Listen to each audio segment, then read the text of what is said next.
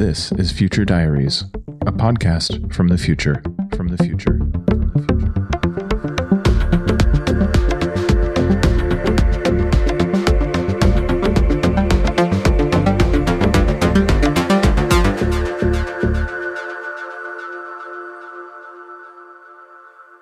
Welcome to Future Diaries, the podcast that transcends space and time. I'm Mike. And I'm Antonis, and we're your hosts. As our longtime listeners know, Mike and I are intertemporal gliders. If you're new to the show, that means that we search for and share stories across the multiverse, aiming to inspire listeners to build better presents and futures. In our last episode, we heard from Adesi, a school-age girl from Western Africa in a universe not so different from many of yours, dear listeners. She daydreamed about intertemporal communications technologies long before they existed in her universe. If only she'd known she was on the right track with just a few modifications to technologies she already knew and loved. Yes, I found Adesi's story quite touching. In today's episode, we'll be revisiting a universe you might remember from last season's episode about the Children of the Earth. That's right. After a year of time has passed in your universe, we've reconnected with Danny, the explorer and scientist from Neustadt an der Havel in Germany. I've been anxious to speak with Danny again ever since we first spoke with her last year. As you may recall, life on Earth in Danny's universe had gotten pretty bad. Ecosystems had been degraded to the point of collapse, and no food grew without significant technological intervention. Danny shared her story as a cautionary tale, but she was also looking for practical advice from spacefarer listeners who have terraforming experience, since terraforming is basically what Earth needed to undergo in her universe. You might also recall, dear listeners, our episode last year featuring a story and interview with Tev Delar, the Serladin xenoanthropologist and intergalactic political reform advocate. Tev Delar's advocacy focuses on reevaluating the Serladin's policy of non-intervention, which for hundreds of years has prevented Serladin citizens from any involvement in other planets' affairs. But after witnessing the tragic demise of human life on Earth and her universe due to very preventable human mistakes, Tev Delar began seriously questioning the wisdom of non-intervention. She wanted to make sure that, take it or leave it, knowledge of Serladinian successes and failures and the wisdom the Serladin have gained is at least available for peoples in her universe. That's right, Mike. That's why, after establishing contact with Tev Delar last year, we wanted to amplify the story of Earth in her universe. And while Tev Delar continues to advocate against non-intervention in her universe, the Serladinian policy never applied to multiversal outreach. So we were happy to share her story. And she was happy to start broadcasting the Future Diaries show in her universe. We shared the whole back catalog of episodes with Tev Delar to broadcast, and when she heard Danny's story about the Children of the Earth and her plea for tips on terraforming planets, she knew there must be some knowledge in Serladinian history that could help. So, Tev Delar and a few of her fellow anti-non-intervention advocate friends began perusing dusty Serladinian technical tomes on terraformation and passing advice our way to share with Danny and the survivors of the Children of the Earth. We actually first tried to reconnect with Danny several months ago, but we only recently received a reply from her. We've been wanting to see how things are going and to check in on whether the former leaders of the Children of the Earth, the ones who absconded with all the weapons, whether they have returned. As it turns out, things in Danny's universe are worse than we'd feared, and it's been tough for Danny to respond. But she shared the recent diary entry and asked us to share with her listeners. Shall we have a listen? Absolutely. Let's roll.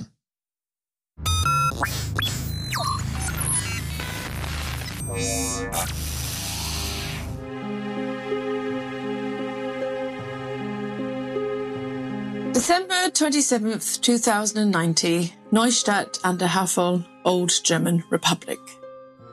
Dear Diary, it's hard to believe it's been a year since my last entry, but I think you'll forgive me once I explain. Life has been incredibly difficult on just about every front in the last year. Shortly after encountering the survivors of the Children of the Earth, we succeeded in restoring power and function to their generators and food growing and intertemporal communication systems. But food was still scarce as the crops failed when the food growers went offline. We planted a new crop as soon as they were up and running again, but we had to ration what little food we could salvage and scavenge the region for anything edible while the crops grew. We also lived for months in constant fear of the return of the former leaders of the Children of the Earth, who ran off with all their weapons. We mostly tried to keep our heads down as our makeshift defenses didn't stand a chance against their weapons, but we had no idea what we were actually up against. There was a brief period a few months later, after the first crops were harvested, when things were looking up a little. We finally had fresh produce to eat and were beginning to feel a bit better for it. But we've known for a while that to have any chance of thriving longer term, we need to start restoring ecosystems. I had broadcast a plea across the multiverse for anyone with knowledge on terraforming planets to share what they knew. Mike, Antonis and Caitlin, some folks who got in touch after hearing and amplifying one of my broadcasts, began passing advice from some of their listeners back to us. Because our resources are so limited, we had to adapt and prioritize their advice and balance any terraforming actions we took against immediate material scarcities we were still struggling with. It felt good to be doing something, anything that felt like a step in the right direction. But then, about 3.5 months ago, they came. Not the former leaders of the Children of the Earth, but someone much worse. The Tupins. As our bad luck would have it, the former leaders of the Children of the Earth, desperate for food after leaving the ruins of Berlin, wandered eastward for what must have been weeks, eking out their survival until they ran into a Tupin outpost. Outgunned and desperate for food, they struck a deal with the Tupins. In exchange for sharing information about the Children of the Earth, their technology, and the location of their former bunker, they were granted amnesty. And somehow, they were able to parlay their leadership experience into middle management positions within the Tupin regime. Despite our best efforts to lie low, we still occasionally had to come to the surface to collect water, dispose of waste, and begin implementing our meager efforts to start restoring local ecosystems. Sadly, it wasn't long before the Tupins found us, overcoming our minimal defenses, annexing our territory, and usurping our technology and personal possessions. I was able to hide my voice recorder and our intertemporal broadcaster before they could get their hands on them. But with the Tupins' forces watching our every move, it's become rather difficult to talk regularly with the outside. So that's where I find myself now, the subject of an oppressive regime. With the new leadership in town, we have had a little more to eat, but our new leaders are taking all the fresh produce we produce for themselves. Our freedom of movement, self-determination, and even bodily autonomy have also been curtailed, and our terraforming efforts put on hold. We've tried to convince the Tupins to let us continue our efforts to restore our ecosystems, but they're clearly afraid it's a ruse to gain power over their control over resources. They're not wrong. We'd love to have our freedom again. But we'd also love to work towards a shot at long-term survival.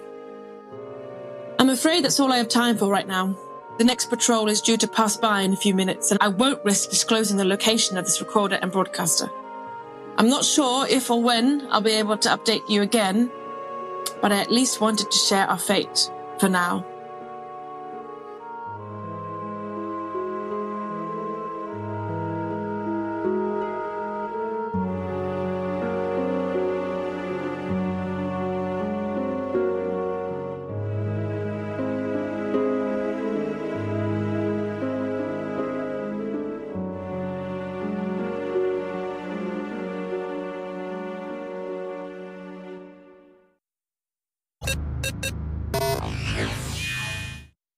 Danny, wow. Thanks so much for coming back on the show.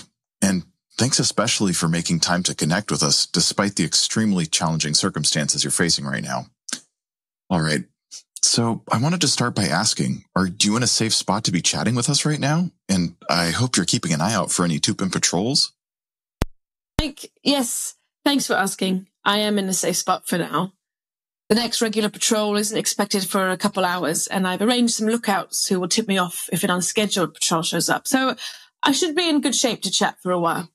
All right. Well, please feel free to drop off at any time if you need to. Safety first. Okay, to get started, how long has it been since you recorded the diary entry we just heard? And has your situation gotten any better or worse since then? It's been a couple of weeks since I recorded that diary entry, and environmentally, things are about the same as they were. Because our ecosystems are so degraded, getting anything to grow on Earth and our universe is serious business. Before the Tupins and the former leaders of the Children of the Earth arrived, we had begun preliminary efforts to enrich the soil in and around our settlement. This involved a combination of composting our food and agricultural scraps, and anything organic, really, including our own waste. To be honest, though, we don't produce much of any of these. Since food is scarce, we eat almost everything edible we can get our hands on. And since we're undernourished, we don't produce as much of our own waste either. But we've at least started, and in a very limited area, we're beginning to see some results. We've gathered and planted extra seeds from the heartiest crops in our food growers, and it looks like we'll have a few viable plants living outside our growers with this crop. I realize that probably doesn't sound like much to you or to many of your listeners, but it's a huge deal for us. I was beginning to wonder whether anything would ever grow outside our food growers again. So we celebrate even the minor successes. Well, that sounds like at least a little progress on the food production front. But it seems that daily life hasn't been great since the Tupins arrived. How have things changed? Well, outside the minor advances in food production, daily life has taken a turn for the worse. I mentioned in the diary entry that the Tupin regime has restricted our freedom of movement and our bodily autonomy, but that's putting it lightly.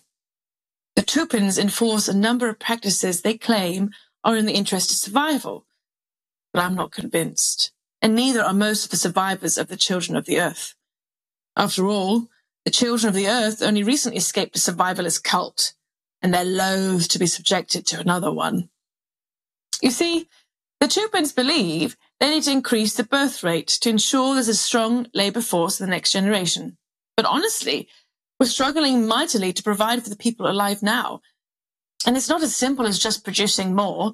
The Earth is barren, and life-sustaining resources are scarce. Attempting to increase the population just through pro-natalist stances without even having systems in place to feed and take care of the people alive now doesn't inspire any confidence in would-be parents. Honestly, it feels like a recipe for disaster. But that hasn't stopped the Tupins from intervening in the reproductive decisions of people here.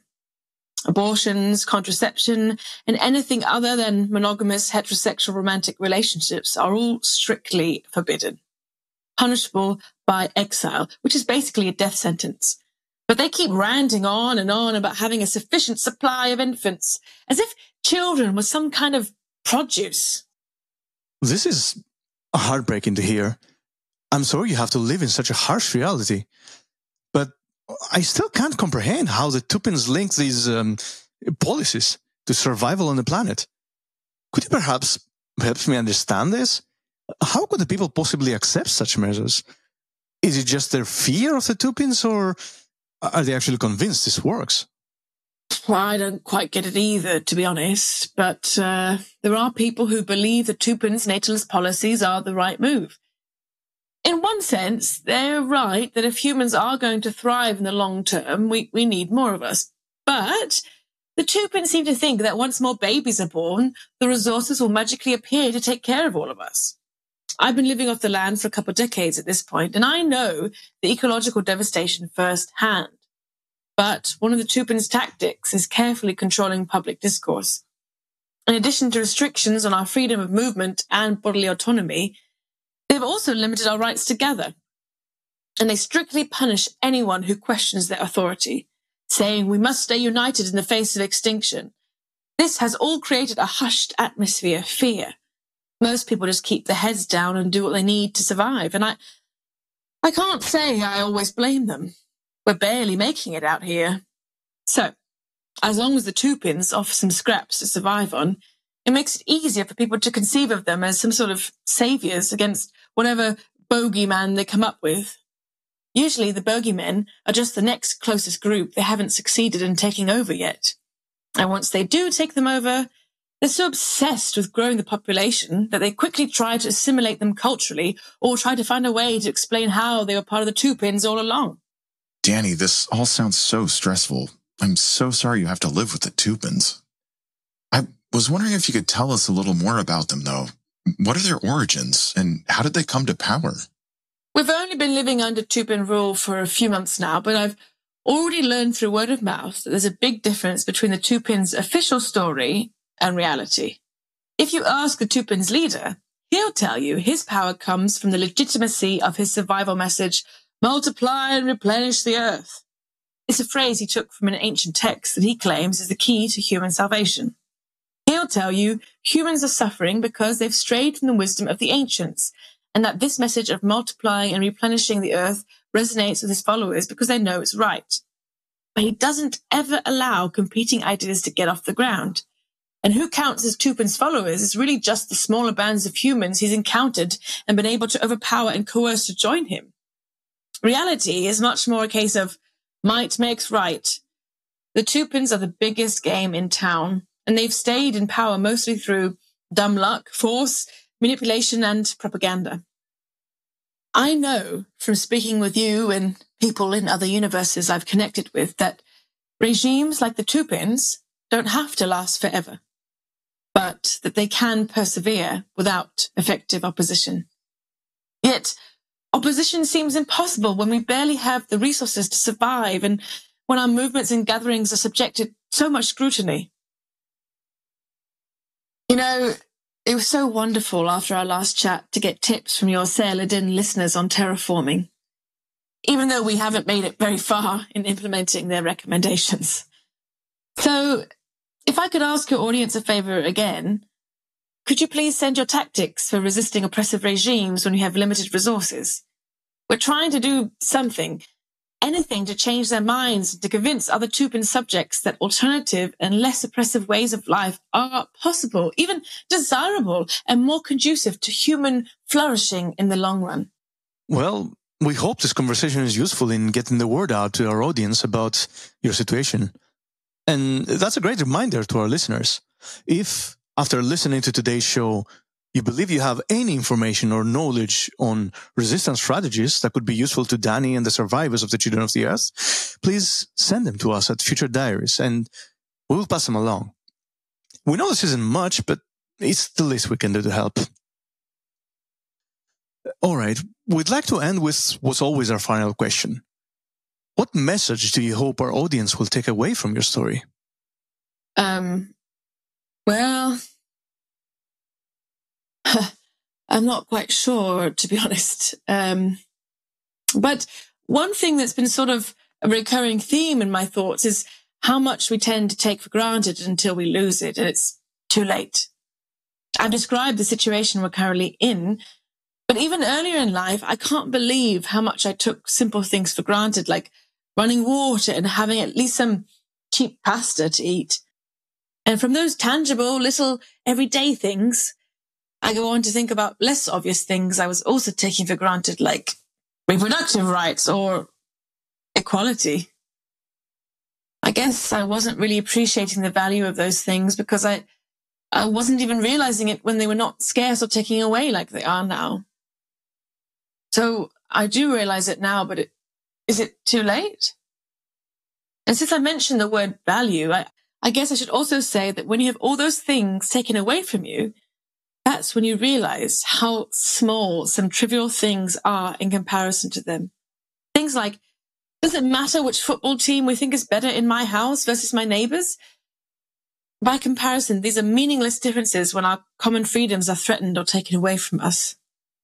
I guess what I'm trying to say is we should be more aware of our rights and what is actually valuable and fight for them before they disappear instead of getting hung up on trivial things. Those are some wise words to end on. Thanks again for joining us today, Danny, despite everything. That will do it for this episode of Future Diaries. And to you, our listeners, if you appreciate what we're doing here on Future Diaries, please don't forget to become a patron at patreon.com/Future Diaries. Future Diaries patrons in your universe get exclusive benefits, including merch, early access to podcast episodes, and extra privileges on our Discord server. And be sure to join our Discord server, where we can build a community of Future Diaries together, or at least share ideas on topics like the ones we discussed today. Please also rate and subscribe to Future Diaries on Apple Podcasts, Spotify, or wherever fine podcasts are distributed in your universe. You can also visit our website at futurediaries.show, where you can find additional content about us and the universes we come from, as well as subscribe to our newsletter, join our Discord server, and find other ways to connect with us here at Future Diaries. I'm Antonis. And I'm Mike. And we'll talk to you in the future.